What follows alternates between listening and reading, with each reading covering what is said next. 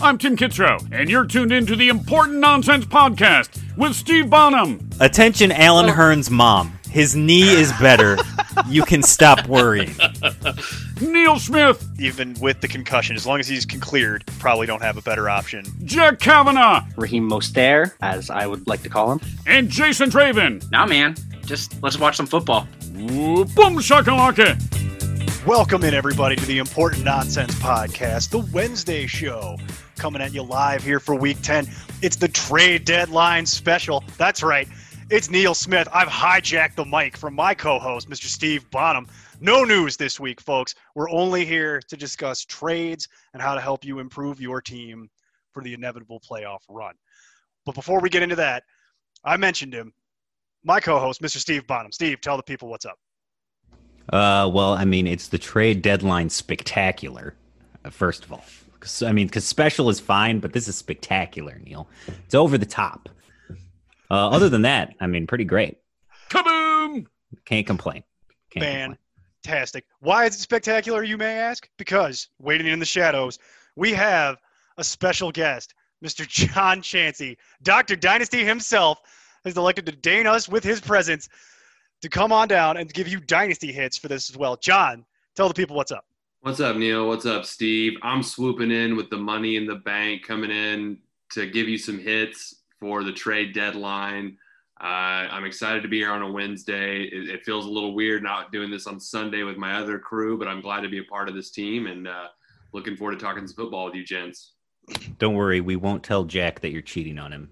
I've already told him. I'm already telling Jack that John's doing pod ultery. Are you kidding? 100%.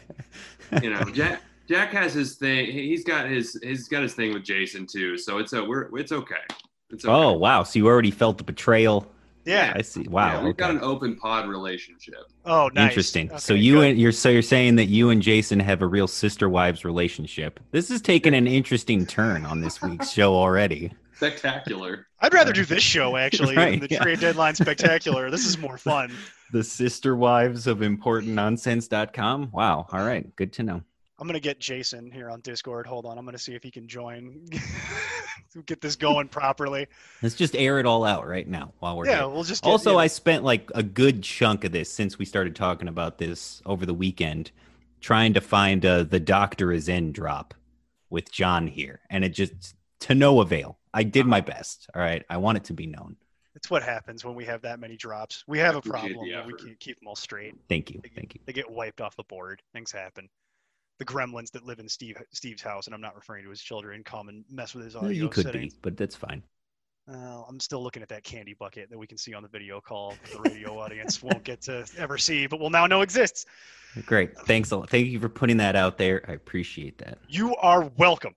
Why are we doing the trade deadline special? Why would we dedicate an entire hour of breaking away from what our normal content is, pull John in, interrupt his whole life, get him on here? Because it's that important, folks. Because the trade deadline is actually coming up here on November 19th if you play on CBS or ESPN. And it will actually be happening on the 14th of November if you play on Yahoo, which is just one more reason to not play on Yahoo. Every time I see a league on Yahoo that people want help with, I assume that they have AOL email addresses. It's time to move on, folks. It's 2020. You got to retire that. You got to move that over. Put the history on a Google Drive and keep it for all time. Don't rely on Yahoo to keep your stat tracking. Just copy and paste that out of there, export it. Send your trade questions to Darren Rules with a Z at hotmail.com. 100%. I was going to make a Linkin Park 2000 reference, but that works too. Folks, it's time now to start building your playoff roster. Steve, you and I have been talking about that a lot in the background. You got a week left at this point, now knowing that your trade deadline is coming up. Obviously, check your local league rules to make sure that your trade deadline actually falls on that day and not some sort of custom day.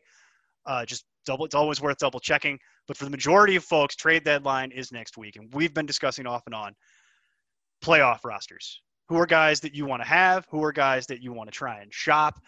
You've got a week to do it to try and put yourself in the best possible position for both redraft and also dynasty. But one of the things that it's important here to frame this entire conversation with is the important nonsense trade tables, which I mention every week on this podcast because I write them. Shameless plug.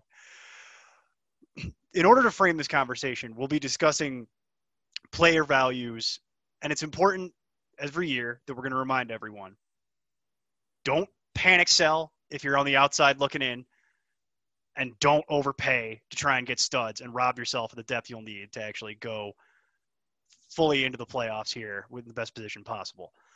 So with that in mind, check out the trade tables. They went live this morning for week 10, and there'll be one more for the final trade deadline next week. But we'll reference some of the player values as we go along. The important concept here is to never exceed the number that is on the actual trade table. So some of these guys will have a number assigned to them, just about all of them. You want to make sure that however you can acquire them, that you try and never go over that individual number. And on the other side, if you're trying to divest yourself of players, don't let them go for less than that stipulated number. Before we dive in. That's a good point that you bring up, too. I just want to say real quick. A lot of people fall into the pitfall of, I only get to play at most 3 wide receivers this week. And because this guy is my 5th best wide receiver, I should just trade him as a bench wide receiver. He's a starting wide receiver to someone else. So that's the value that he commands. It's how valuable the player is to another team, not your own. That is correct. And obviously, another thing to point out, too, with trades, the more players on one side of a trade devalues each individual player. So you're going to have to keep that in mind. If somebody's trying to trade you 4 players for one of your players, just because that number adds up to more than what the other individual player's number would be, that is not how that math actually works, because they're asking you to take on 4 bodies to try and make the equivalent of one starting player. Yeah, the math there, too, that people kind of ignore is like, so say, for example, you get 3 guys that come in for Alvin Kamara, who is your number 1 valued running back at 85 points. You would also have to be factoring in the value of the 2 players you're then cutting to make room for the extra bodies you're bringing in as part of giving up Alvin Kamara. That's how that math would work. That is correct. So you have to always factor in every piece of the trade to make sure it's something you're actually comfortable with. And then beyond that, to be honest, it's strength of schedule, confidence in the individual player, and confidence in their system. But especially this year, my last note on this before we dive into the actual buys and sells and mechanics of this, the actual advice people want. This year in particular with COVID, it is even more critical to not do what we just discussed, where you're trying to trade away all of your depth players to acquire 1 star, because if then that 1 star happens to go on the COVID IR list, you will be left in a position where you can do nothing and you will lose outright. So that is a problem in normal years. This year, it is paramount that you not put yourself in that position. So that is something to keep in mind as you're building a playoff roster here in 2020 in the hellscape. So with that, gentlemen, let's do buys and sells. Let's get into the actual mechanics of it. Starting at QB, and folks, these are ordered in order of, for all of them, by most total value when trying to acquire them, but also difficulty to do. So with that in mind, the number 1 at QB for me, Justin Herbert. But Steve, take it away real quick here. What do we think about Justin Herbert from a redraft perspective?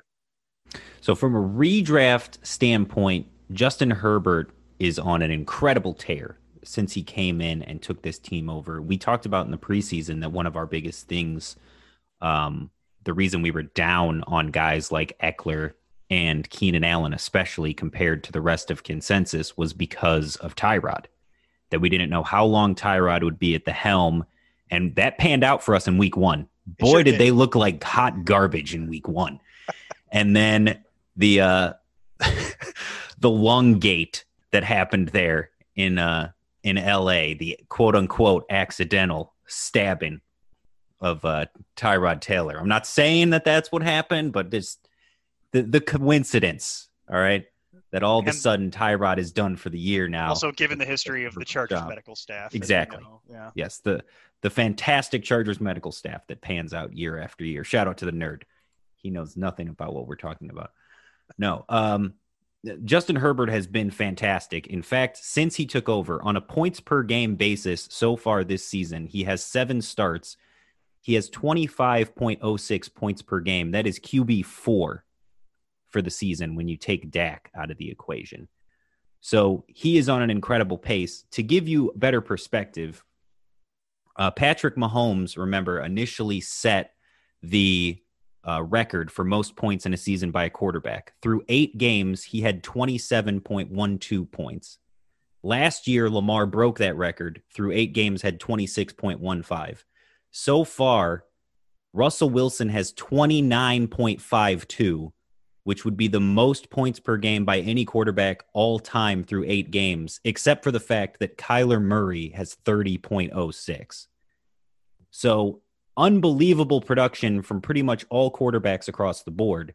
But as I just said, Lamar had the best QB season ever last year, Patrick Mahomes 2 years ago, and Justin Herbert at 25.06 is basically on that pace through 7 games played. So he's having an incredible rookie season. It's amazing to see what he's able to do there, especially with everybody around him constantly being hurt. So, learning the system, first year in the league, yes, an incredible prospect for Justin Herbert. He's easily a top 10 guy the rest of the way in redraft. Speaking of that, I actually, referencing the table, I have him at 5 for the rest of the season. And it's a function largely, which is why he is the number 1 QB to try and acquire, but also the most difficult because anybody who's been enjoying this level of production will likely not want to part with him cheaply. But if you reference the trade table, I have him at 5, and that's a total basis points of 32, which is pretty high for a quarterback considering that the number 1 is 38. So it is theoretically doable to try and move him. It's just going to be very difficult, I feel, to get anyone to actually part with it without exceeding the total value. But if you can do it, if somebody has him as you play in some league where somebody has Patrick Mahomes and Justin Herbert because they got him off of waivers or some weird scenario, it is theoretically possible that you could actually acquire Herbert from somebody within that value. So I'd say he's number 1. But before we move away from Herbert, John, talk to us about Dynasty for Justin Herbert. What are we looking at from long-term perspective at this point? I mean, long-term, we really haven't even seen his peak. I mean, he's only in year 1. And he's playing for what to be honest, no offense, Jason, but an incompetent franchise, an incompetent coaching staff. You can have some offense. That's fine. Yeah. Well, sure. Yeah. I feel this is a safe place for me to say that. So I feel like in company for that. Don't feel threatened here. You're fine. Yeah. Jason. He downloads and doesn't listen. He follows the rules. No, but I think, I think we haven't even seen the best. I mean, year 1, I just think he has so much upside and so much potential. I think, it's probably long-term. I can't think of many other quarterbacks I would want besides Justin Herbert at this point. I mean, he's 22 years old, and he just seems to be getting better and better each week, despite, as you mentioned, injuries around him. And there's a chance the Chargers, they're going to be really bad. Their record's not that great right now. They could have a high draft pick to put, potentially maybe the best non-QB around Justin Herbert next year. So I don't know. I think the sky is the limit for this guy from a fantasy standpoint. Burrow or Herbert rest of the way, you think? I would probably go Herbert. I like Burrow a lot, but I don't know. Cincinnati is another one of those cursed franchises, and I guess it's kind of weighing the difference of LA or Cincinnati. So I slightly go Herbert, but it's still close. I still love Joe Burrow a lot, but it's close. It's just crazy. I just use that as a reference point mostly because it's an insane conversation that we just had right there. If you go back 6 months ago to the preseason, that conversation, people would have been looking at us like we were crazy to even bring it up. That's how the ascent of Justin Herbert. The other thing too is the competition. To John's point there, when you look at Herbert, you're talking about the Chiefs defense. Okay. The Raiders. All right. The Broncos, which has just gotten worse over time.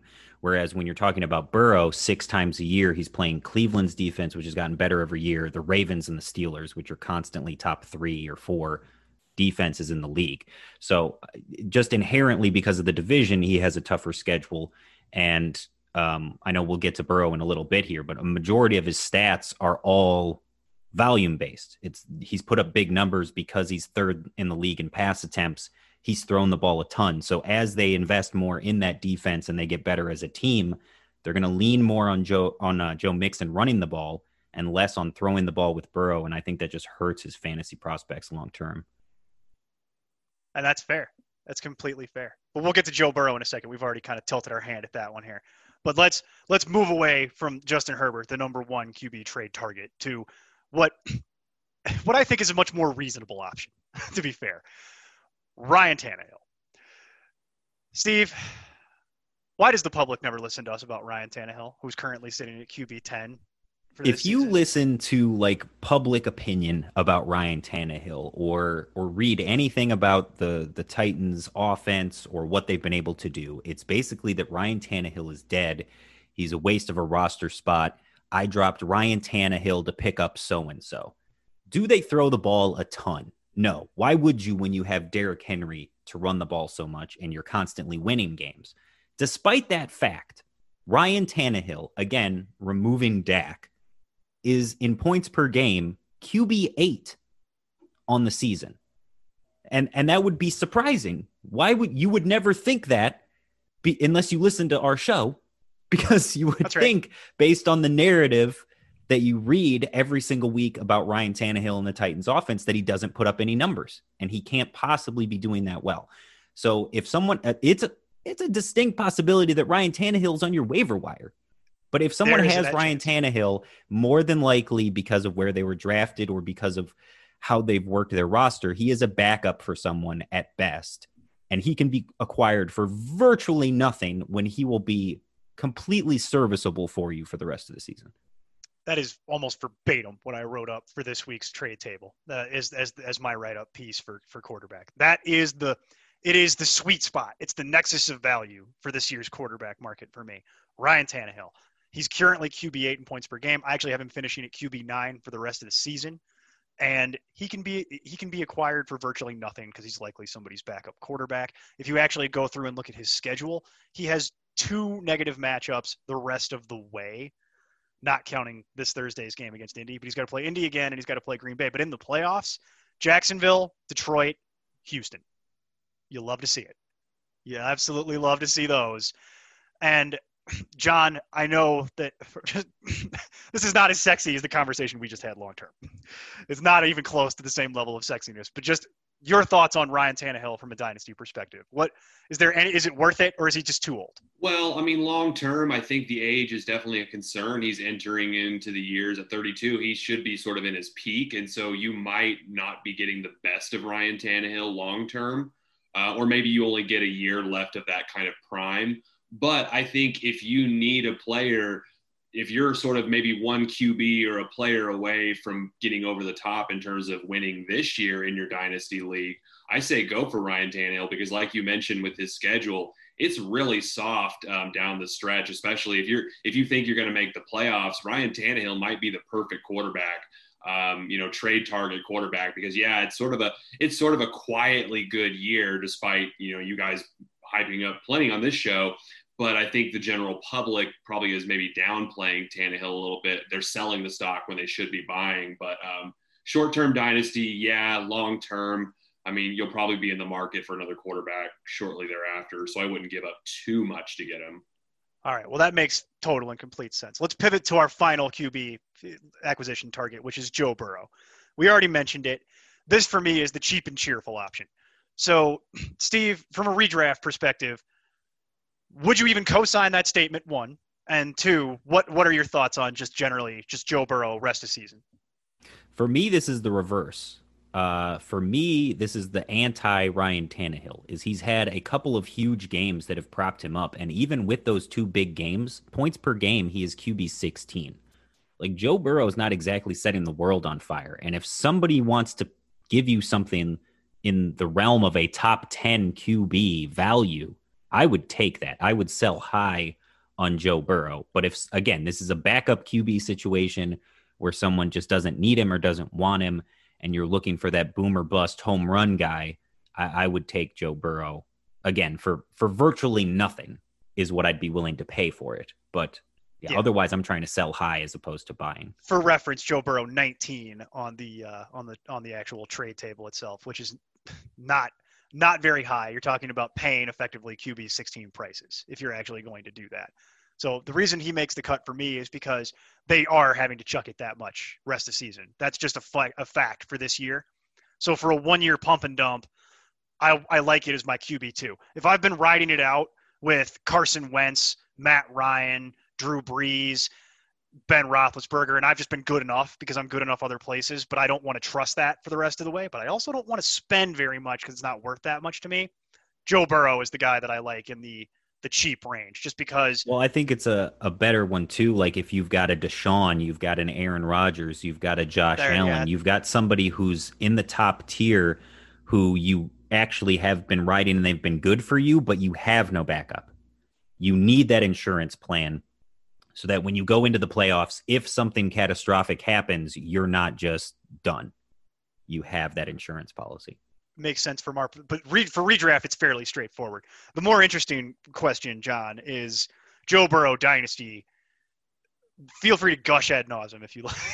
Yeah, look, I mean, this year, I mean, I would probably hold off this year as far as expecting much in redraft. I mean, you should put your money in terms of betting on Joe Burrow and his ability to cover before you should worry about redraft. But long term, I think dynasty, gosh, I mean, all the good things we say about Justin Herbert, we can lump on to Joe Burrow. I mean, obviously he's not playing up to the same level, but he's playing stiffer competition.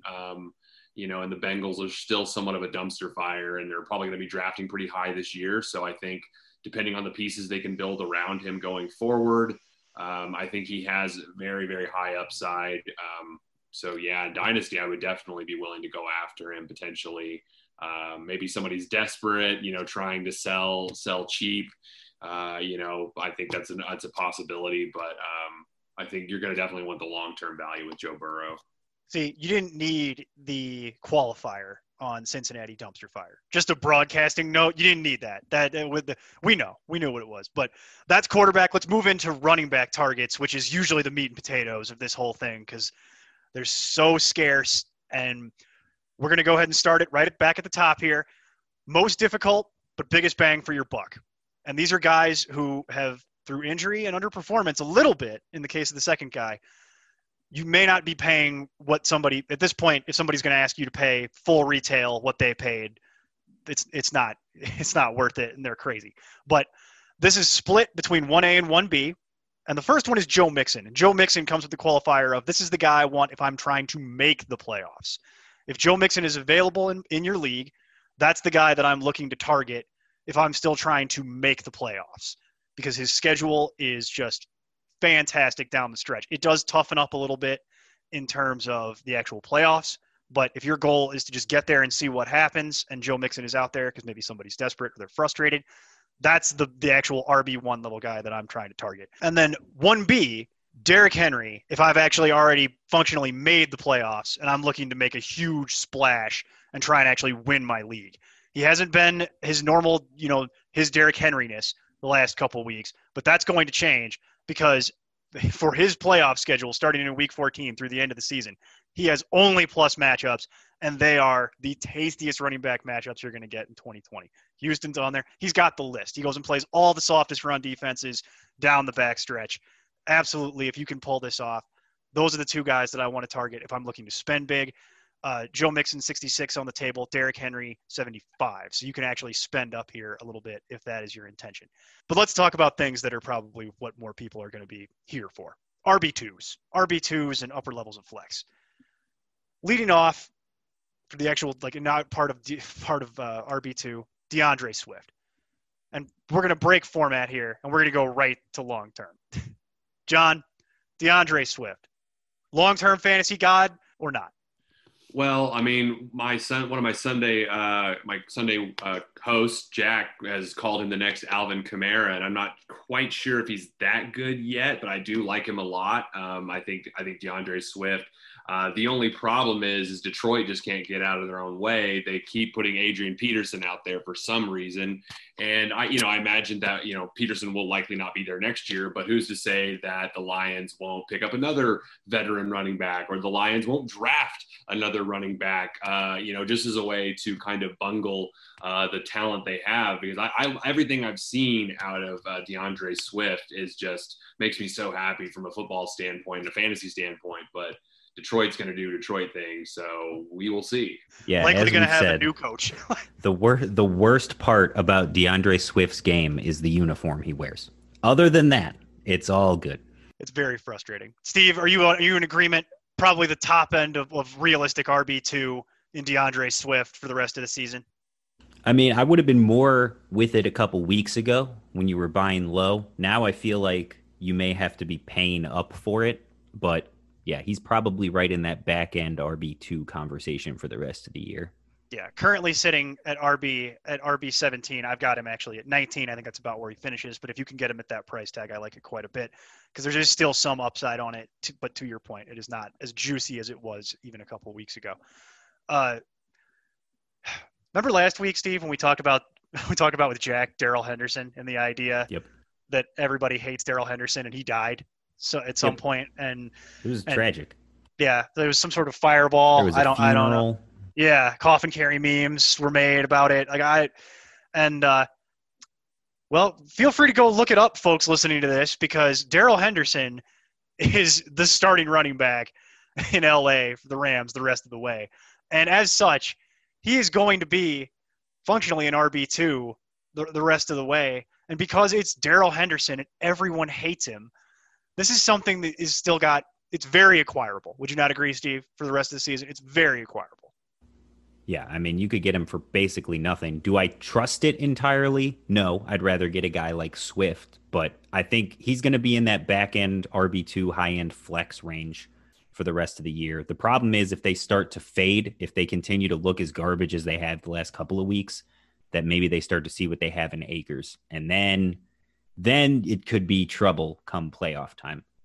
Yeah, but given the relative price tag is my point, that I don't have to pay enough to where I really shouldn't have to pay much. Yeah. Yeah, this is a very acquirable thing rest of season. And that's why he's a function of where he is on the list. Because DeAndre Swift, yes, I'd rather have that because I feel like that's 12 to 15 fantasy points a game pretty reliably the rest of the season. Darrell Henderson is more like I could get a couple more 20s and then I could start taking zeros on this arrangement, or I could start, I get a couple more 20s and get a couple 10s. But it's that's why he's where he is on the actual list. A little bit lower than that, he's back from the dead. My man, Phillip Lindsay. Phillip Lindsay has an amazing playoff schedule. Melvin Gordon has looked like just a shell of himself the last few weeks. Phillip Lindsay's been the best Denver Broncos running back this year, and it's not been close.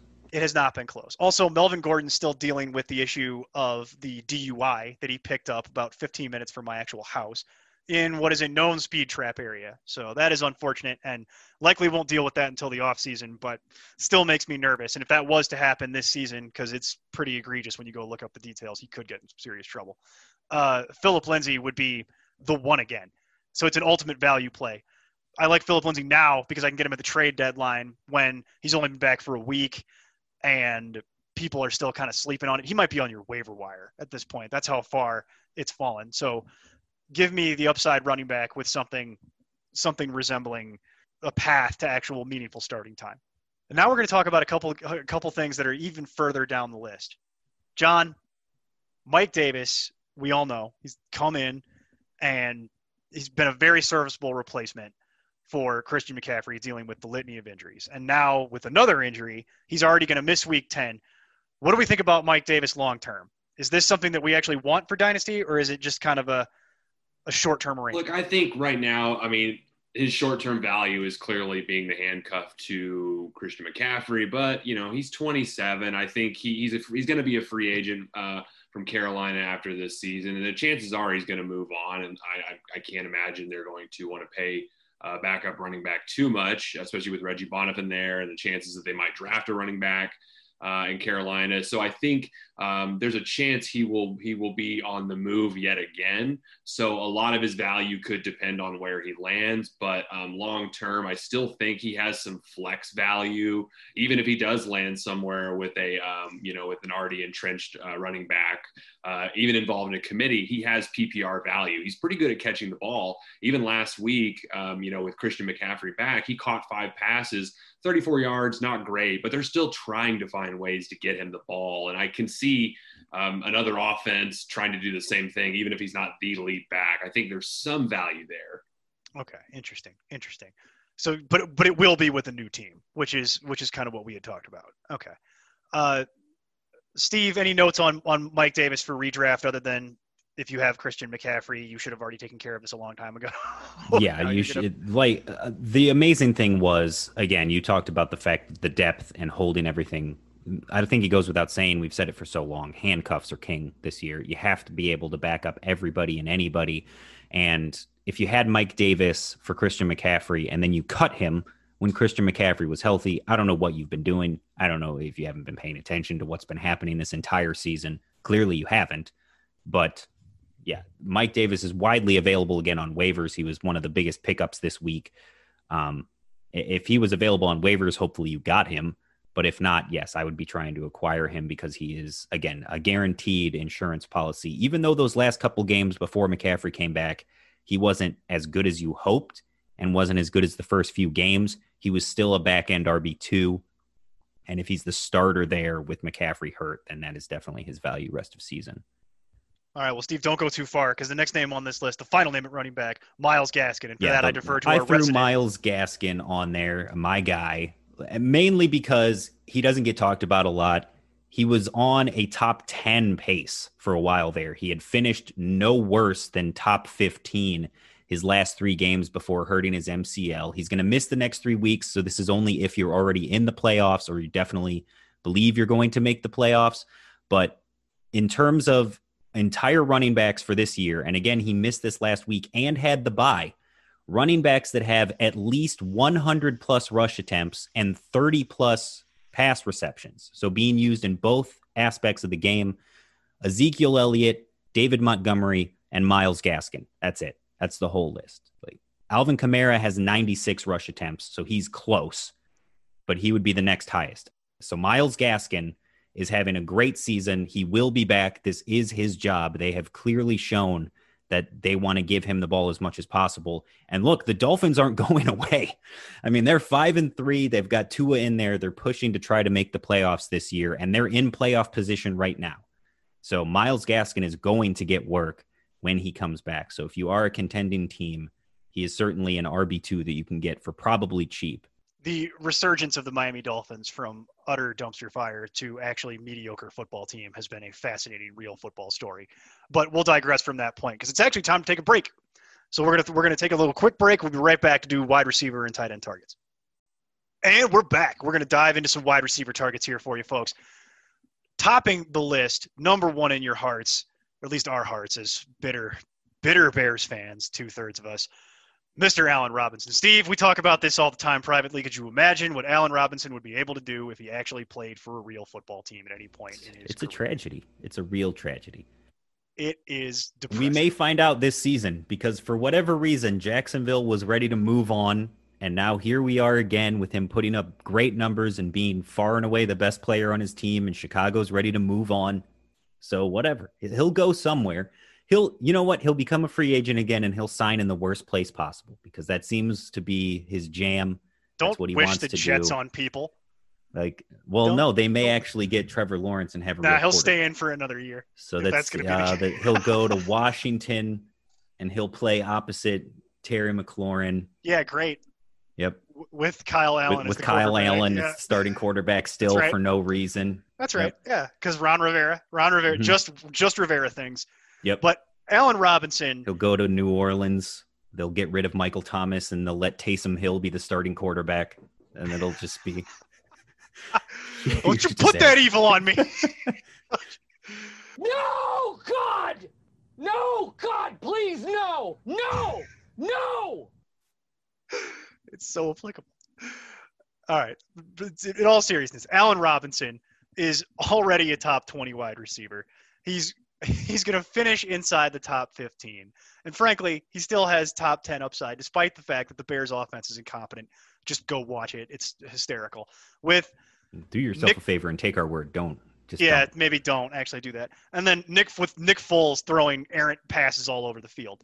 Like, it's super ugly, and it does not matter because the rest of the way, Allen Robinson has an amazing – it's the stuff dreams are made of, his schedule coming down the stretch. You've got games against the Vikings, and the Lions, just all the bad secondaries. You've got Jacksonville in there. his actual playoff schedule is absolutely fantastic. He is the perfect specimen for this, likely because lots of people hate Allen Robinson for reasons that are wrong, and you can actually have him for less than you would think in more cases. But if you don't like Allen Robinson because you're one of those people who's wrong, or you're like Neil, you're a bitter Bears fan, how can you possibly sit here with a straight face and recommend Allen Robinson to me? I come with a backup plan. And that backup plan is A.J. Brown. And I referenced Tannehill, Ryan. And this is another one who, because he was hurt and because he is still dealing in some ways with that injury, and because he plays for the Titans where Ryan Tannehill is dead, they can't throw the ball, people are fading A.J. Brown. A.J. Brown missed 3 games this season. He's currently sitting at wide receiver 24, and he's got nowhere to go but up because much like Ryan Tannehill, for reasons that we already mentioned, he has an amazing, amazing schedule rest of the way. So, Steve, rest of the season, do you have any gripes with me on Allen Robinson or A.J. Brown?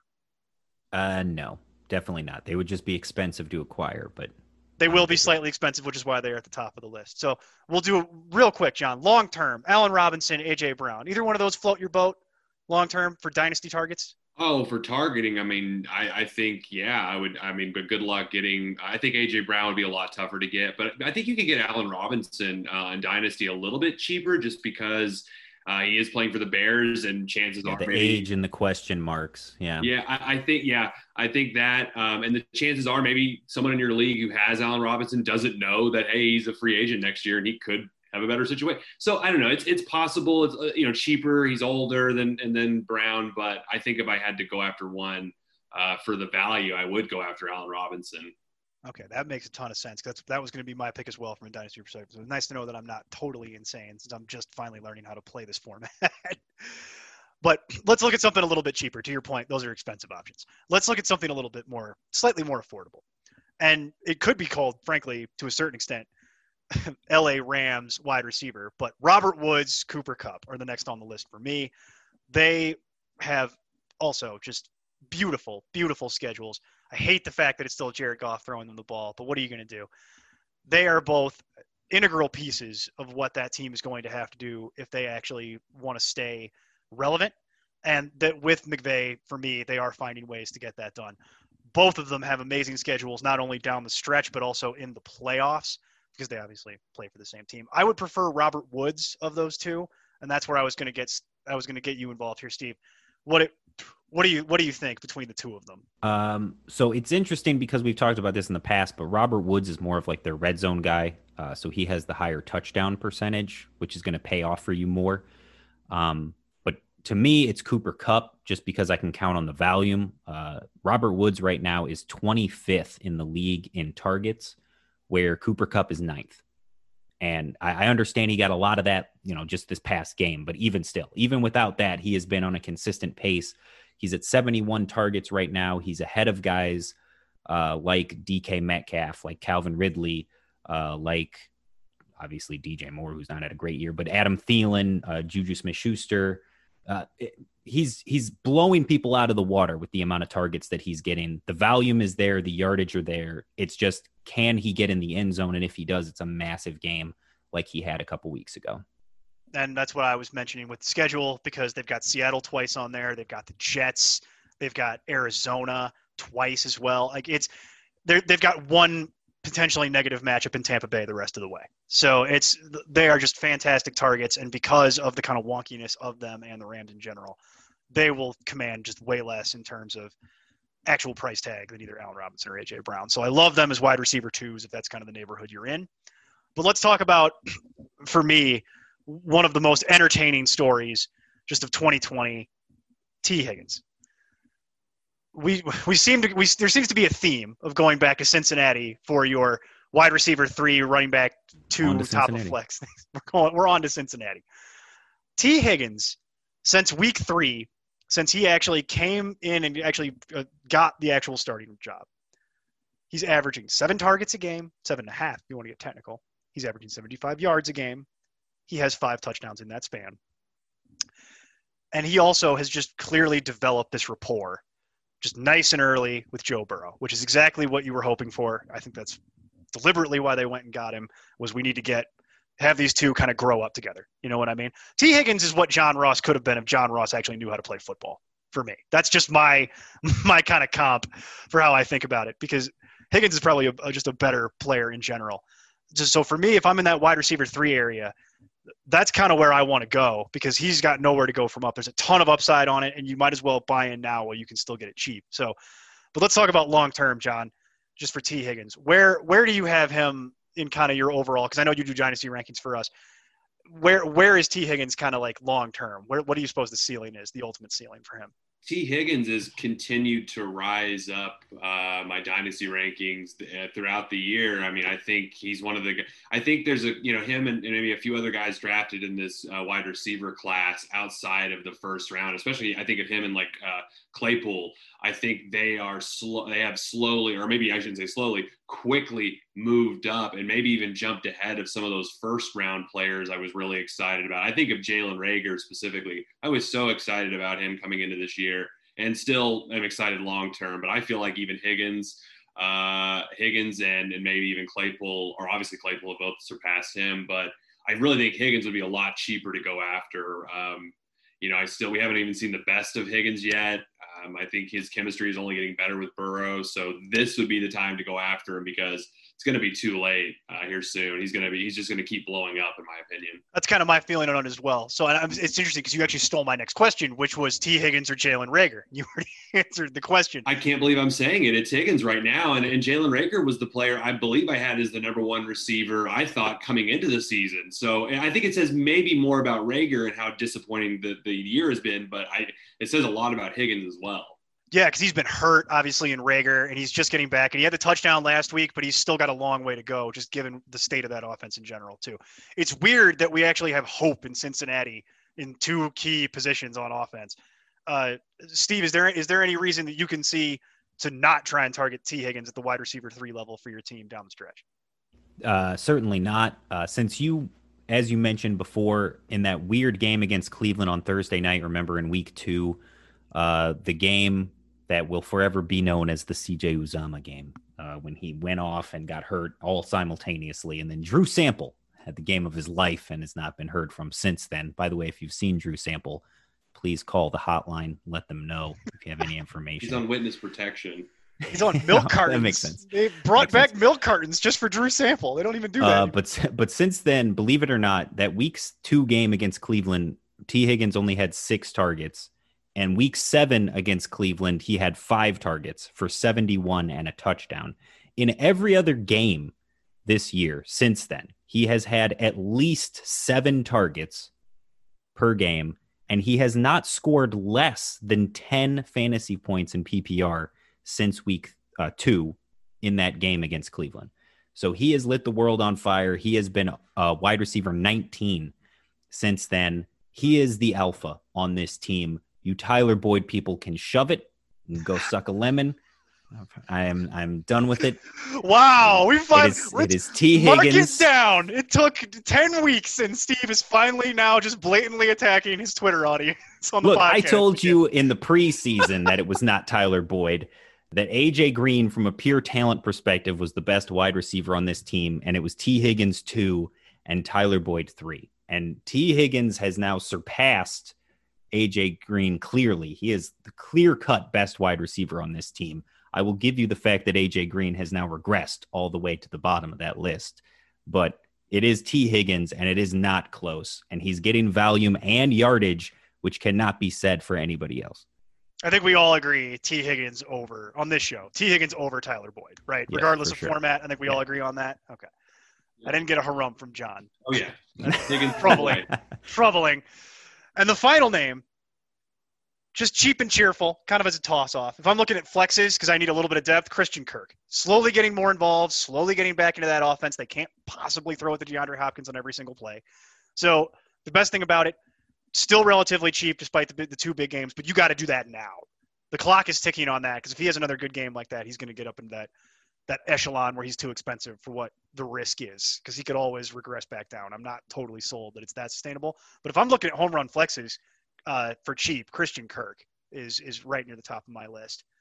But let's move into tight end here because tight end we can do very well. Quickly, I will say Yeah. with this too. Remember, he was dealing with the injury. He missed week 3, and after they really put an emphasis on getting DeAndre Hopkins the ball as much as possible at the beginning of the year, they've slowly worked Christian Kirk more in to this offense. Now, he only had 3 targets against Dallas, but remember, it was the 2 massive touchdowns that put him over the top. But over the last 3 weeks, he has scored in PPR 22, 20, and 23.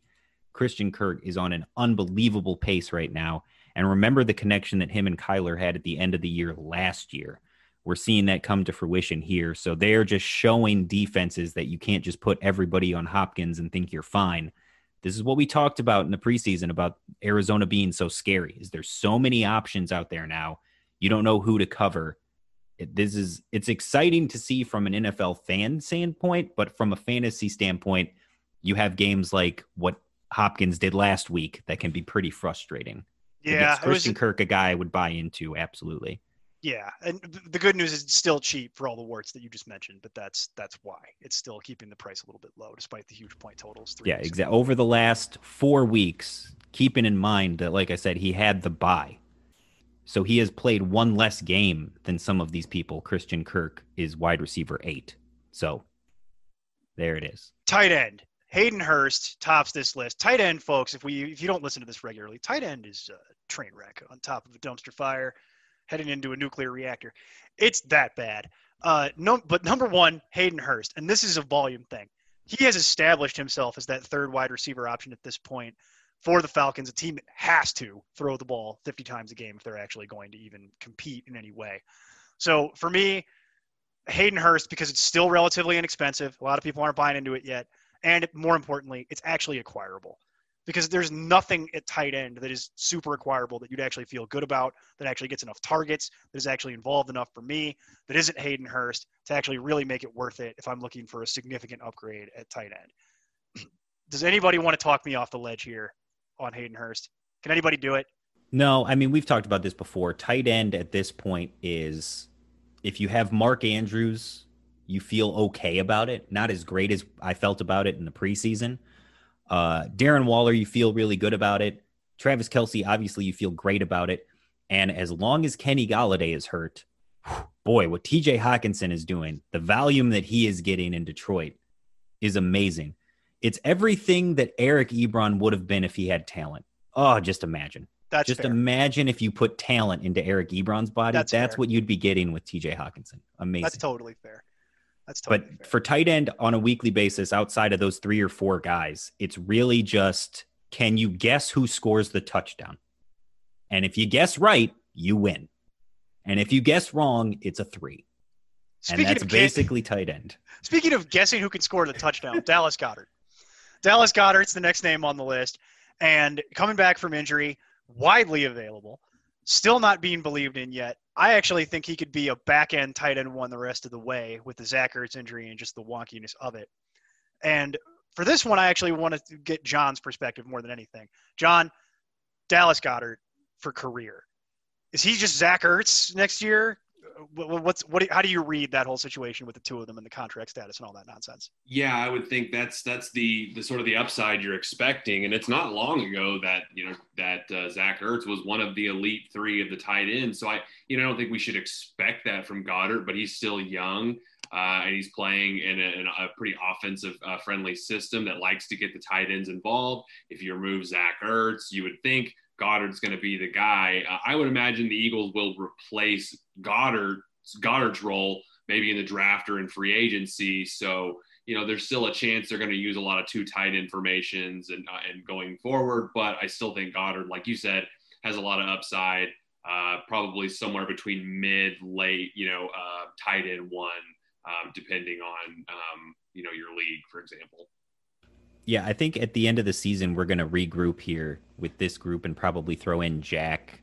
And we'll get a bunch of the guys together, but we'll be talking dynasty, trades to make in the offseason, people that are going to move up and down the rankings. Goddard's going to be one of those guys to look at. And I think the biggest thing you brought up is remember Trey Burton, right? He was the Philly special. He was the Dallas Goedert before Dallas Goedert. He leaves and goes to Chicago, and that opens the door for what Dallas Goedert has become now. And I think it's a similar thing. Zach Ertz is going to move on. Goddard will move up to the number 1. And I think he's going to get extremely overdrafted next year for what you're probably going to get out of it when they're going to replace him with somebody to take that number 2 role. Yeah, because the scheme's not going to change. Exactly. And somebody wrote Jimmy Graham on this list. Who wants to talk about Jimmy Graham? Pumpkin. Fire it up. I can't believe I'm just saying. I think I would only go after Jimmy Graham if you're looking for a 1-year rental to close out the season. He has just been. I mean, Chicago has been a dumpster fire to watch offensively, but Jimmy Graham is kind of putting together a quietly decent season. At tight end, and with it being such a crapshoot, he seems to just fall into the end zone about every other game. And kind of looking at the Bears' schedule down the stretch, they've got Detroit, they've got Houston, they got Minnesota, Jacksonville. I can't think of a collective of 4 teams where Jimmy Graham probably has a really good chance of yet again falling into the end zone. So don't love him long-term for Dynasty, but if you can get him cheap, go for it. Why not? Yeah, if you're a contender looking for a fill-in tight end, I definitely am good with that. If you're the bad luck Kittle owner, Jimmy Graham, you could do worse than that for sure. Love it. Love everything about it. We will throw and take our second break, and when we come back, we're going to do sells. Our friends at Monkey Knife Fight combine the fun and excitement of Vegas with DFS to make the ultimate daily fantasy prop game. That's right. And there are 3 ways for you to play: stat shootout, rapid fire, and more or less. In Stat Shootout, you put together a 2 or 3 player team that'll accumulate the most of whatever stat type you've chosen to play, like touchdowns, total yards, receptions, etc. Then you choose one of the 3 target goals for that stat. If your team exceeds the chosen goal, then you win. And the higher the target goal that you choose, the more you can win. So if I choose a 3-man team for touchdowns, I can set the target at 1.5 touchdowns to pay out 1.5 times the entry fee, or I can go big with a target of 3.5 touchdowns to pay out 15 times the entry. I mean, obviously you go big or you go home. Obviously. Then there's rapid fire, where you select your team by choosing the highest scoring player in multiple head-to-head matchups of statistical categories, like who has more receptions this week, Michael Thomas or Julio Jones. Each contest will tell you how many matchups you need to get right in order to win, but again, more risk, the higher the reward. Sure, I mean, I only need to get 2 out of 3 matchups right to win 1.5 times my entry. But if I can get 5 out of 5, I'm looking at that 15 times payout again. You can buy me a lot of Jonnu Smith jerseys with that money, Neil. You sure can. Finally, there's more or less. Just depending on the contest, you'll be giving 2 to 6 players and their statistic targets for the game, like Cam Newton with 233.5 passing yards against Miami. You have to decide if that player will get more or less than that target. But just like the others, more or less increases the payout the more risk you take.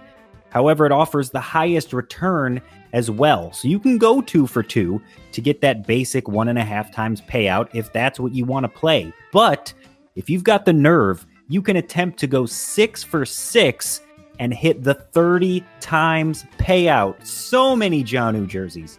Well, the only thing better than winning money from Monkey Knife Fight is getting money from Monkey Knife Fight for free. Oh, do love the free.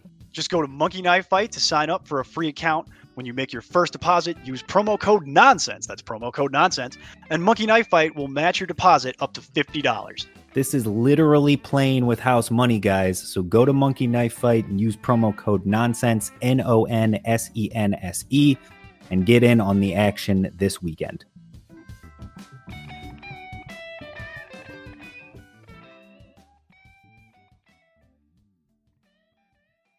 All right, welcome back, folks. The back half of the trade deadline spectacular. These are guys that you're going to want to divest from. These are guys that we are not going to count on for the playoff push here. And the good news is some of these guys actually have value and could be used to acquire some of the names that we mentioned above. So keep that in mind if you happen to be sitting with any of these guys and are evaluating kind of long-term status for the second half of the season and beyond. Kicking it off, quarterback, Matt Ryan. I just don't see how you can trust it at this point. Am I insane? Does anybody want to tell me why I'm insane? Because I am not seeing the Matt Ryan love right now. He's been completely hit or miss, and his schedule down the stretch is completely brutal. Does anybody want to talk me off the ledge? No, I mean, I think your whole list here, you've got Matt Ryan, Cam Newton, Derek Carr, Carson Wentz. These are all guys that have been okay at the beginning of the year. This just goes back to what we talked about before. If this is your third QB or you have an option to get someone else as a backup, then yeah, I definitely want to have a backup quarterback no matter who I have, just in case something happens. So I'm not just done. I don't have to go scour the waiver wire for somebody. But For yes, Kirk if I can Cousins, get if I can get anybody from this list and feel decent about it. Oh, that's one of my favorite stats that I want to throw out there just very quickly. Dak, who has been hurt for 4 weeks now, still has more fantasy points than Kirk Cousins. It's amazing. It is, what a stat. Chef's kiss. There's a That- reason that Kirk stat. Cousins isn't on the list at any level, okay? Like, he didn't even I'm make just the sell saying, you list. He doesn't have brought up enough his value to name, and sell it reminded me of it, and it's a fantastic stat, and I love it. But yes, that was it. Just keep your backup QB, but if you can get something decent for it, and you have a replacement option, that's fine. That's what I'm saying. So you're going to need a backup quarterback for the playoffs here. It's important to have one, especially in 2020 with the whole COVID nonsense. You're going to want something above replacement level. But for me, the guys on this list, Matt Ryan, Cam Newton, Derek Carr, they all have similar issues. They started off hot, a little bit specious reasoning on Matt Ryan on that one. He's actually rounded into form. But the other two have had hot starts and have kind of fallen off a little bit. Carr's actually been decent, but he's sailing into the actual hard part of their schedule now. He's making the turn. They had a very soft schedule, and now they have a very hard schedule the rest of the way. I don't want to continue to count on it. If I can avoid it, I'd prefer to. But I want to get into Carson Wentz real quick before we just completely move off the whole topic with John. John, Carson Wentz, what do we do? Well, I mean, for this year, I mean, there's not a lot you can do, I think, if you're already, unless you're wanting to go out. And I don't think anybody's going to take Carson Wentz off your hands. So, you're probably going to have to go trade for maybe one of the players we've mentioned previously. But I'm pretty worried about Carson Wentz just from the standpoint that the Eagles, the offensive line, he's just getting the crap kicked out of him every week. They drafted Jalen Hurts in the second round. Even if they're going to use him as an offensive weapon, they still plan on using him and taking Wentz off the field at some point. So I don't know. I was really excited about him, post Super Bowl run, but ever since then it's been really disappointing. And so I'm not sure long-term value. I'm pretty nervous. So if you could get a roughly replacement level value in the offseason, for example, for Carson Wentz, you're doing that 100%? It's gone? Yeah. If someone's willing, if someone is willing to maybe just kind of pay for the name, they see Carson Wentz and, think, he's been an MVP almost before. Like, okay, I'll try to maybe take a gamble. But, yeah, I would sell as quickly as I could. You should do Carson Wentz PR. He's been an MVP almost is a fantastic tagline. That is amazing. Well, by the way, right now, points per game, he is QB 10. So if someone will give you top 10 QB value, I would certainly take it. I wouldn't by any means sell low. I wouldn't either for redraft. He's been serviceable to this point. So if someone will give you actual value for it, then yes, I agree. That's kind of the point with this whole list. I'm fine car washing any of these guys through as my QB2, but if I have a better replacement or I can get one, I don't want to count on them in any way. Ryan, Newton, Carr, Wentz. I don't want to deal with the headaches anymore. Wentz being the actual why he's at the bottom of the list because he's the most I'd be willing to kind of continue to stay the course with. But that's the list at quarterback. It's a shame because some of those guys are actually like perennially highly drafted guys. Matt Ryan was QB4 for some people going into this season. But let's talk about running back, and I don't think we can talk about running back without talking about Zeke at the top of this. I'm over it personally for redraft, Steve, for the rest of the way. I think he could finish as like RB12. I think it's entirely possible that they could even get better. They look better with Gilbert, for example, last week in a game where they shocked the Steelers for 3 quarters. It's totally still within him, but my whole analysis on this is it's very straightforward. They're having to throw so much because they're getting killed because their defense is so bad that they can't actually establish the run at any point. His touches are going down week on week on week before he got to the Pittsburgh game. I think they made a conscious effort to really focus on him, so maybe they continue to do that going forward because it worked. But if they get out of their rhythm at any point, you're going to get like a 6. And it's Zeke. People will overpay for the name Zeke. We know this, that he's a top-end running back prospect. But for me, I don't want any part of it for the rest of the season. Well, it's not only that. It's the fact that now we mentioned Dak. Without Dak being in there, literally every defense is just, all right, 8 men in the box, make anybody but Zeke beat us. Like, make Andy Dalton throw the ball, make Garrett Gilbert throw the ball. Like, do anything except let Ezekiel Elliott beat us running the football, which is exactly what was not happening the first 5 weeks because they were getting torched through the air. So Zeke was just having a field day because he was getting 3-man boxes running for as many yards as he possibly wanted. So since Dak has gone down, he has been atrocious. That line has been beat up and hurt all year, and it's not going to change for the rest of this season. Now, long-term for Dynasty, I've seen people also saying they're done with it, and I definitely do not buy into that. I don't buy into that either, but let's let John kick onto that topic because that's where I wanted to go with him. John, are people insane, like Steve and I would allege, that to be done with it in Dynasty? Yeah, that's just crazy to cut. If you were to try to cut ties with Zeke, I mean, he's having a down year, of course, yeah, but he's only 25. He doesn't have Dak. He got COVID at the beginning of the year. We still don't even know what, that possibly could have had an effect on him. The offensive line's a shambles. The coaching staff is already at odds with the players. I mean, it's just a mess in Dallas. So I wouldn't take this year. I would take it with a grain of salt. I think come back 2021. Let's send Zeke to Cabo again. Let him get his rest. Let him get some recovery.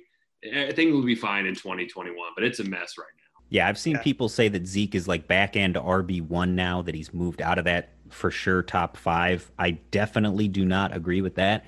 And again, just to further that point, right now he is 4th in the league with 150 rush attempts. The people ahead of him are Derrick Henry, who has 18 targets, Josh Jacobs with 26 targets, and Todd Gurley with 22. Zeke has 49. Like, he's being utilized more than anybody else out of the backfield, and the volume just isn't there because he's facing so many 8-man fronts, and that line has been so bad this year. So, yes, I agree for the rest of this season. If you're in redraft, I would want to get out of the Ezekiel Elliott business. But long-term for Dynasty, if you can buy Elliott cheap, I would absolutely do that. Oh, yeah, smash that accept button.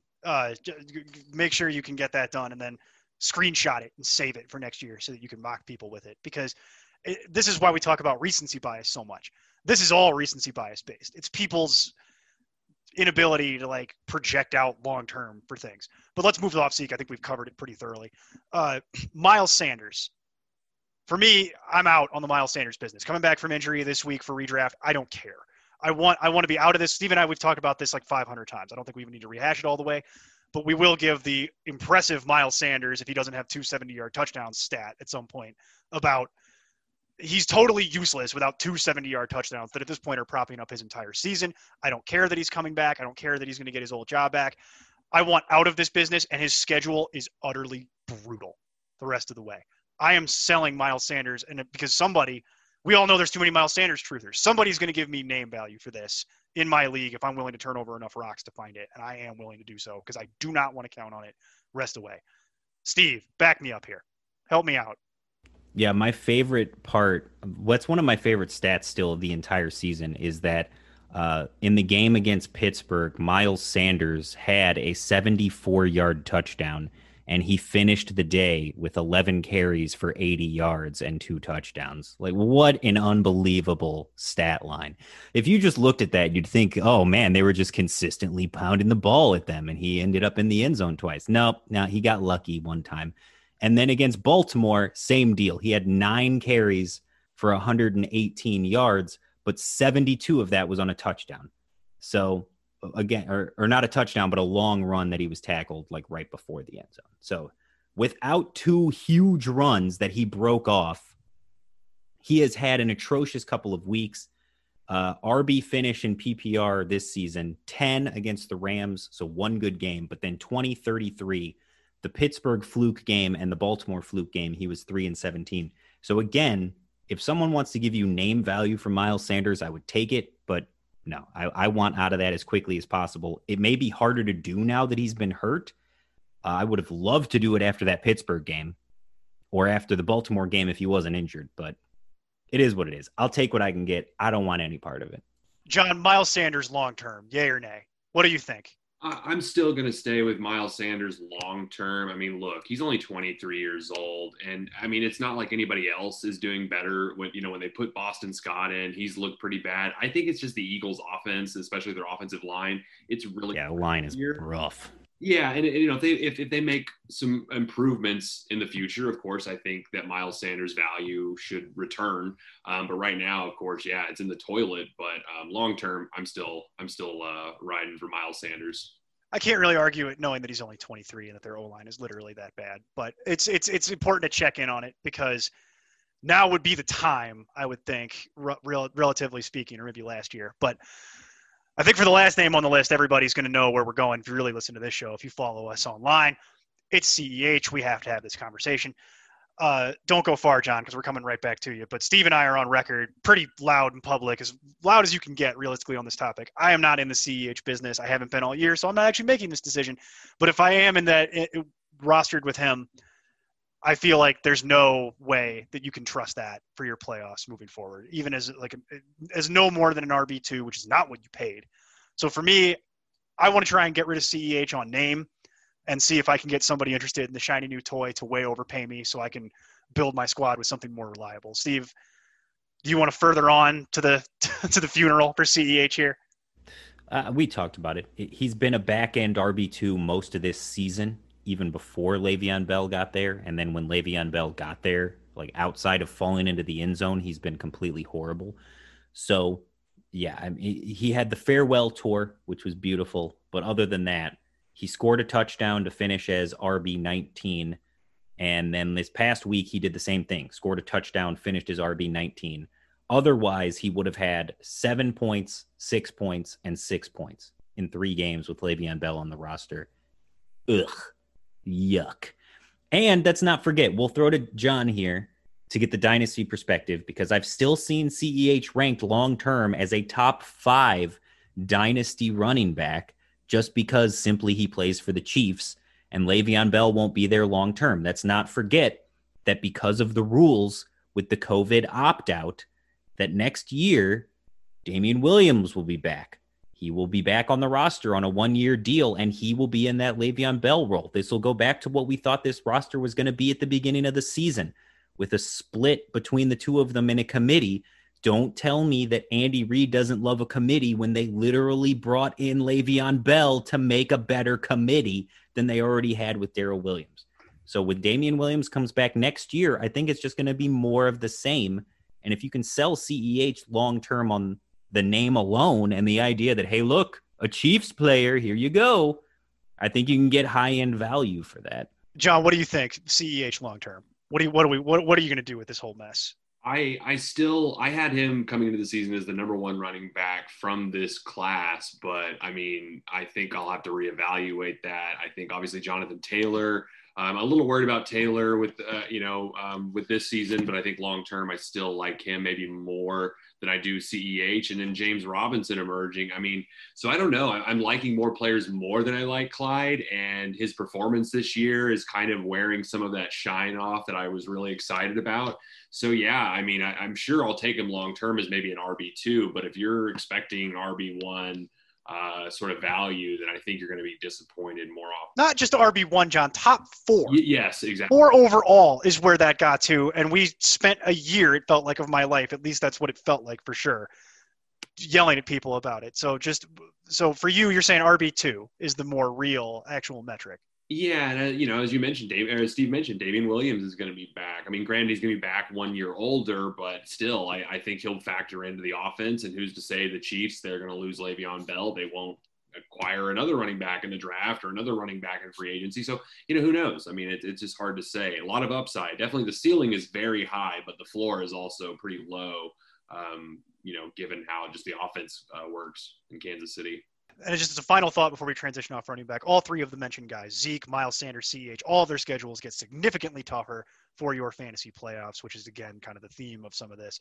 And as a final note, David Johnson, his status is a little bit wonky. So if I could actually find somebody who wanted to give me full value for David Johnson, I'd probably be looking at that pretty hard, but not necessarily going to happen given the injury he just sustained. But let's talk about one of our favorite topics, Steve, as we pivot to wide receiver, Tyler Lockett. it's for me, it's a consistency issue, but I know this is a passion of yours talking about this, so I'll defer to you on the Tyler Lockett segment. Tyler Lockett is a very interesting guy because he's Tyreek Hill in a Seahawks uniform, and he doesn't get talked about in a top 5 status because he doesn't wear a Kansas City Chiefs uniform. Because if he did, he'd be the greatest wide receiver of all time. But he couldn't be because Tyreek Hill would still be on the Chiefs.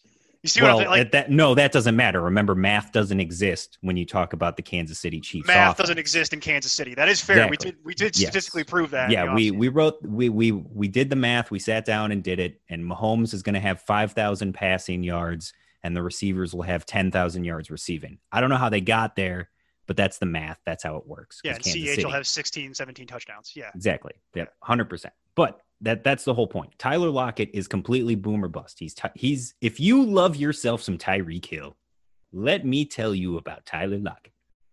It's a 51 week and a 5 the next. That's literally what it is. DK Metcalf is the number 1 more consistent wide receiver on that team. But if you're talking about a home run flex, then I'm fine with Tyler Lockett. I continually will have him in that wide receiver 2 back end range on a weekly basis, same area as Tyreek Hill, because I cannot trust it because it's not consistent and it's depending too much on hitting the boom when you have to factor in the bust as well. That's completely fair. It's why he's the top of this list because of the actual total points, which is why we tell you not to look at total points. Someone is going to overpay you for Tyler Lockett. For example, in a league that we play in, which will remain nameless, someone traded a 3rd round pick for Tyler Lockett because science, when they already had 4 other starting wide receivers. That's the power of the name Tyler Lockett and the let Russ cook stuff that's going on right now. People are not evaluating that appropriately. You also notice Tyreek Hill is not on this list because I didn't want to waste people's time talking about something that they will never trade because the internet seems to have spoken on that. I'm kind of done talking about it with people. They seem to just have tuned me out and they don't want to listen anymore. So fine, enjoy your Tyreek Hill. The 1 week he doesn't score a touchdown, though, I'm taking that victory lap on Twitter, Steve. I'm saving up for it. I got a whole bunch of ammo. So far this point, the 1 week he didn't score a touchdown, he was wide receiver 63. Yeah. Unfortunately for us, every other week he scored a touchdown. So and he got 2 last week, which is just annoying. But let's pivot into the Vikings because we talked about this in the preseason. It's actually been something we've talked about. Do we have to? I don't want to, but we do because people still love Adam Thielen. They're still riding that high from the start of the season with Adam Thielen. And what we've seen over the last few weeks especially is that team gelling into the team that they want it to be, which is the Dalvin Cook experience featuring Kirk Cousins and the Pips. They don't matter nearly as much as Dalvin Cook running it down. It's amazing to watch Dalvin Cook single-handedly ruin the Vikings franchise future. It's amazing. They can't get a new quarterback because Dalvin Cook is too good. And they're going to feature him. Because Dalvin Cook keeps winning them games. Yep. They can't get a better quarterback. Way to go, Dalvin. It's amazing. To be fair, it's the most incredible display of just building in his own job security. Like, no, I don't want a better quarterback. I want to keep running. I want 300 touches a year. Exactly. You give me my 300 touches a year until I finally go ping. It's genius. It's like, no. We're going to be in the teens again, and you're not getting a QB. I'm going to keep here with Kirk Cousins getting 15 carries and 15 catches a game. Just high-fiving Kirk Cousins and Alexander Mattison on his way to the field every time. It's amazing to watch. But if Kirk Cousins is going to throw the ball 17 times a game, which is what the Vikings want, by the way, Adam Thielen and Justin Jefferson have a defined ceiling for me. You've seen it play out the last 3 weeks where over the last 2 weeks, Justin Jefferson has 8 targets, not 8 receptions, 8 targets. It is not sustainable if they're only going to throw the ball 17 times, which we all acknowledge is what they want to do. So for me, Adam Thielen and Justin Jefferson, both because of the names and because of the heat that was on them at the start of the season, likely you can cash above their actual value rest of the season, and I'm inclined to do so. I want to get into something a little bit more stable. But I want to talk to John specifically about Justin Jefferson. John, we didn't forget you're there. This got a little redraft heavy. Let's talk about Justin Jefferson, the career, because I think we all agree Adam Thielen's a nice player now, probably for the next year or two. He's got that extension, but I don't think he plays out that whole extension. Probably not. He's getting up there. Justin Jefferson is the dynasty conversation. What do you think?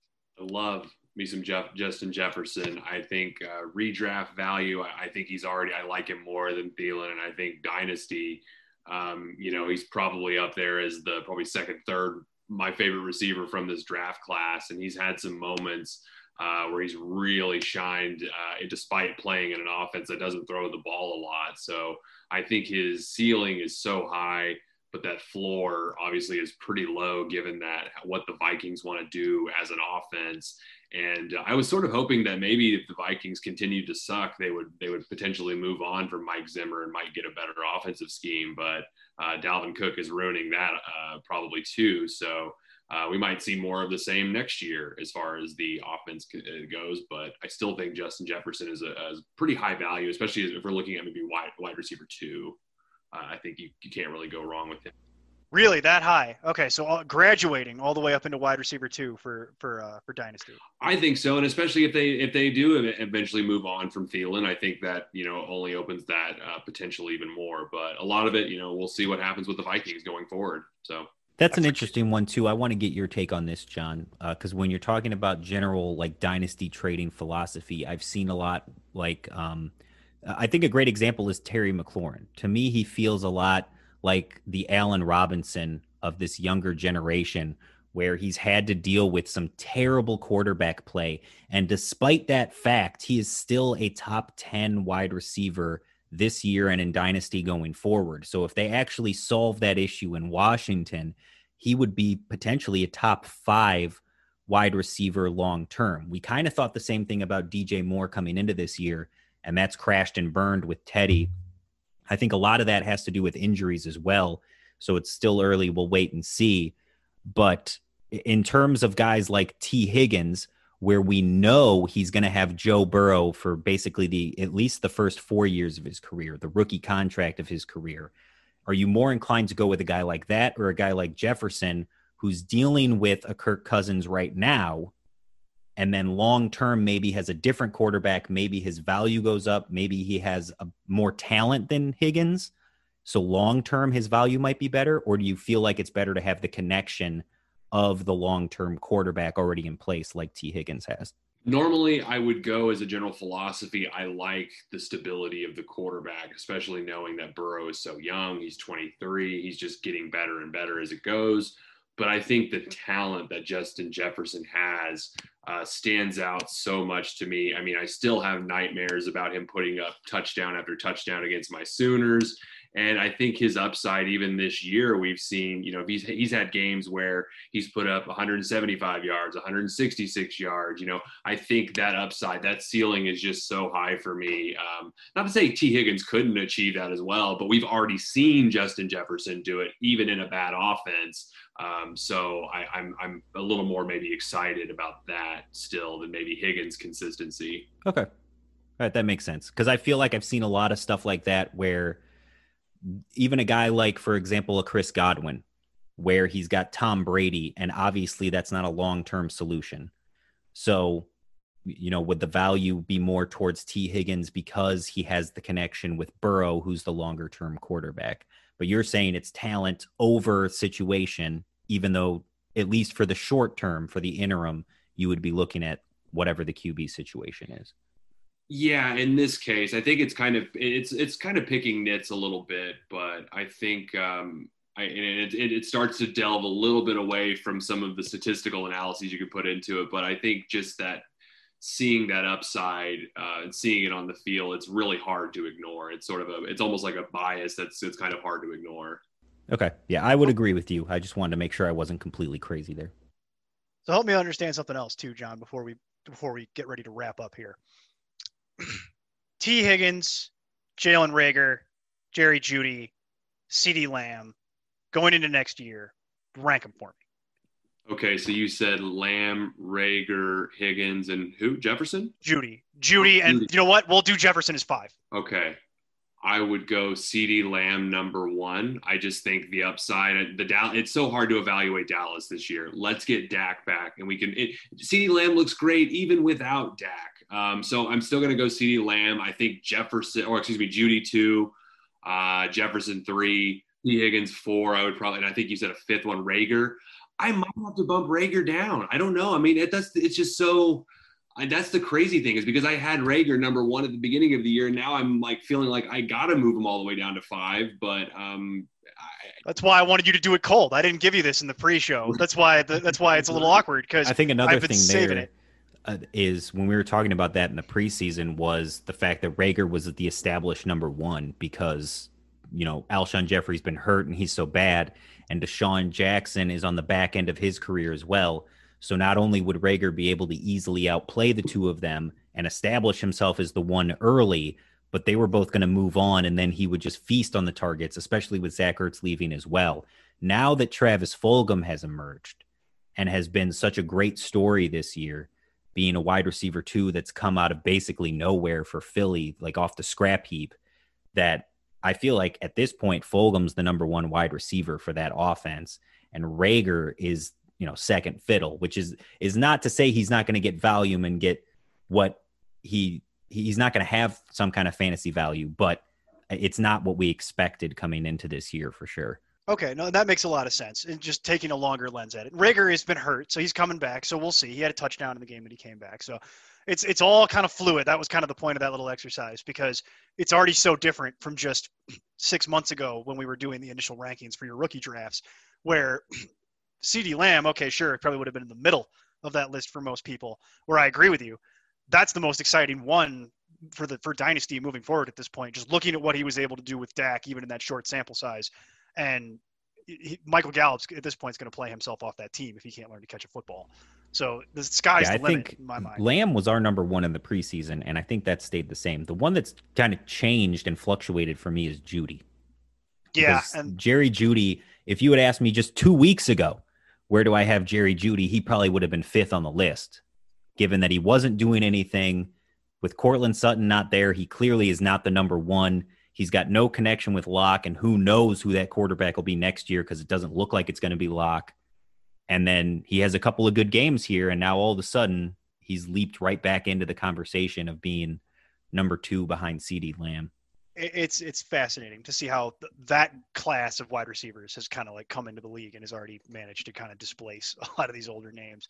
But there's one last name on this list, and we're going to do it very quickly. We've already mentioned DJ Moore. I'm out on it for redraft to keep it simple. Bad schedule the rest of the way. The Panthers have a bottom 5 schedule for wide receivers the rest of the way. So if you've been riding Robbie Anderson, for example, probably not great. Might want to look at something that too, but I feel better about that than DJ Moore. DJ Moore the rest of the way, I can't go there. Steve, done with DJ Moore? Look, in his defense, Robbie Anderson has spent most of his life living in a gangster's paradise. That's fair. That It's is a completely Coolio reference, by the way. Feel free to Google it. Yeah, feel free to For Google you- Robbie for Anderson. you youths out there. And You then want to Coolio. Google Coolio and then, perfect. Yeah. But no, Give it Robbie homework Anderson assignments. seems to have some kind of connection with Teddy Bridgewater. Remember in the preseason when people said Teddy Bridgewater was terrible and couldn't throw the long ball? And now that's all he's done to Robbie Anderson and just has this rapport with him that he just can't get with anybody else. Remember that? That it was the team of forgotten toys over there. Even more fascinating than that is just add Robbie Anderson to the list of players that the minute that they get away from Adam Gase immediately skyrocket in value. That list is so what a long long. list that is. It's My such a goodness. long. We started doing it in the chat with Nee Wallace Bruce, and we got to like 16 players when you start adding in line and defense. It's really depressing. But John, any thoughts on the Panthers, real quick before we sign off here? No, I mean, not really specifically, other than I wouldn't, in Dynasty, I wouldn't sell, wouldn't be so quick to sell DJ Moore. He's only 23 and he's had some, he's already shown he could be quite productive. So, obviously Robbie Anderson being there takes away from a lot of his potential, but I still think he's still young and has a lot of value still. So we'll see. Yeah, I think the big thing there is if you're in Dynasty with DJ Moore, you're riding it out. I think you're trying to see what he does when he gets healthy the second half of the season, if he can build that rapport. Because based on how he's been playing and based on the contract that he signed at the beginning of this year, this is Teddy Bridgewater's job for the next 2 years. Unless something goes catastrophically wrong here, this is Teddy Bridgewater's job. So the two of them have to get on the same page. And if they can the second half of this season, it's going to greatly change my value and my rank of DJ Moore heading into next year. But until then, at this point, yeah, he's in flex territory and no higher than that. Yeah, so I think we're all agreed. If I could get DJ Moore out for redraft, I'm inclined to do it. If I could get an equivalent level of value to get into something a little bit more stable for redraft for this season for sure. But for Dynasty, he's too young and he's proven to be too valuable to cut bait on it just yet. Let's give him another year with Teddy Two Gloves, and shout out to Jack. And we'll give them another year to develop, because I agree with the other statement. Teddy Bridgewater, that is his job. He has not played bad enough by any means to even sniff losing that job. They've been too productive. And you may be wondering why there are no tight end sales, because tight end is that bad, folks. The list we came up with was Mike Gesicki, Tyler Higbee, and Dalton Schultz. And if you can sell any one of those guys, you let us know, because at that point I'll send you your sales trophy and you can go on vacation. You can take President's Club. You can go enjoy that. So the tight end is literally that bad, as we pointed out in the beginning. There's 4 guys that actually have real value, and everything else is coin flips and turning over rocks. But John, thank you so much for joining us today. It's been an absolute pleasure as always. So where can the people find you, and what are your final thoughts for today? Hey, thanks for having me, Neil and Steve. This was great. It was great to talk trades and Dynasty and redraft with you guys. The people can find me. You can find me on Twitter on Dynasty PhD, or you can find me on Instagram at Scouser_from_OKC. I put out a weekly column on Dynasty pickups, so feel free to check me out there on importantnonsense.com. Other than that, just be good, be safe, wear a mask, and I'll catch you all on Sundays with Jack and Nee if you're happen to listen to our Sunday recap show as well. One of the smartest football shows, not just fantasy football, but football shows. Get off ESPN. Get off our lawn with NFL Live. We've got a better option for you than that. Steve, where can they find you on social, and what are your final thoughts for today? You can find me everywhere at @nonsense_Steve. My final thoughts would be, if you are paying $5 a month for ESPN Plus and you're watching Boomer and you're watching Booger give you your recap of the Sunday show, you're doing it wrong, because you need to be listening to the Sunday show here on Important Nonsense. Far superior, much better. I don't know who would be who, though, because, I mean, Jack is obviously Boomer because he's like steering the ship, but really Jason is the Booger McFarlane of our staff here. So he's got his own Booger mobile, but that's the Friday show. You should be listening to that one as well. So if you're really in to the Boomer and Booger experience, I would say you listen to the Friday show for sure. And then to get actual legitimate recaps, you got to listen to the Sunday show. I absolutely co-sign all of that. And also, John, everybody should check out John's article that goes up on Tuesdays. If you like Dynasty deep cuts, he's got a never-ending supply. Have John watch the NCAA games for you and give you all your highlights from them. You don't need to spend your time. He'll come and give you all the weird. Do you like Coastal Athletic football for draft evaluation purposes? Because John doesn't. John's your guy. He's got all of them, all the deep cuts. They're amazing, and they're very informative. Check that out. But you can find me and come and yell at me about how bad I am at this and just my advice in general at @nonsense_Neil on Twitter and the Fantasy Life app. Come and check out the trade tables. Appreciate you staying with us. Follow the site on Twitter, Instagram, Facebook @NonsenseFF. You can also follow us in the Important Nonsense community page on the Fantasy Life app. Make sure you're subscribing to the pod wherever you listen. Leave us a 5-star review. If you leave us a 4-star review, I will assume you are a hater. You can follow me everywhere at @nonsense_Neil. Once again, Until next week, just keep up the nonsense. Music for this podcast is provided by Lee Rosevere. I'm Tim Kitzer from NBA Jam and NFL Blitz, and you can find all the guys at ImportantNonsense.com. Kaboom!